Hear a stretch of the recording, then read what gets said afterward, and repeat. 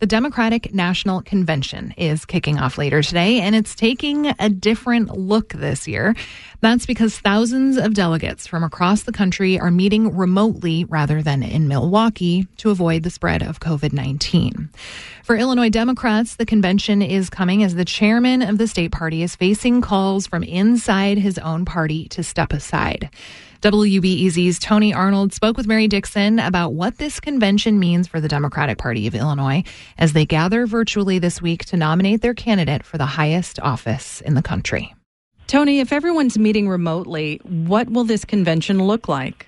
Yeah, well, I mean, it's all virtual. It's going to look and just feel very different than a normal political convention would. There's still going to be big nightly speeches from the all-stars of the Democratic Party, like Bernie Sanders and Bill Clinton, but it's scaled down from the big display that's associated with normal conventions. And when it comes to the big national stage, Illinois usually has a pretty big presence, but this year the state's only representation before the rest of the country, if you don't count Barack Obama, is U.S. Senator Tammy Duckworth, who got far in the job interview process to be Joe Biden's vice president. Otherwise, Illinois' delegation, they're going to be holding their own virtual speeches before the national show begins, and they will use that to kind of showcase their own elected officials and up-and-comers within the party. So less of a Vegas-style convention stage show and more of a, like your office Zoom call, really. And speaking of the Illinois Democrats, it's a bit of a tricky time, considering that federal prosecutors appear to be picking apart the actions of the chair of the state party. How do Democrats address the investigation into Michael Madigan?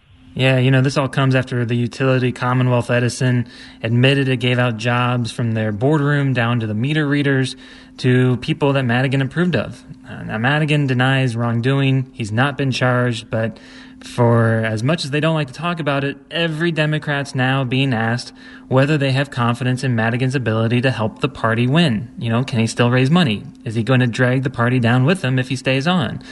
There are disagreeing opinions about this. If this were a normal convention where Democrats were preparing for an election this big and trying to promote their up-and-comers for the next few years, I'm telling you, every political reporter in Chicago would be doing stories about where so-and-so stands on whether Madigan should resign. And there would be a lot of pressure on everyone in that room to declare if they're with them or against them.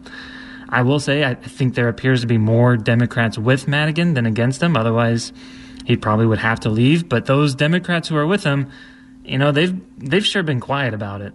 Is Madigan getting away with having to face these tough questions at this convention because of the pandemic? Well, yes and no. The questions are still there. The calls that he resign, they're still coming in.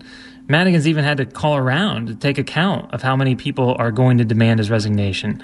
But look, there's no heir apparent here to be the next Illinois House Speaker or the next chairman of the Democratic Party. These are powerful positions, and I have no doubt that they are desirable to a lot of people who are also going to be virtually attending this convention. And it seems like every convention, when you combine this much power into one space, there are grievances that someone has against someone else that come to light.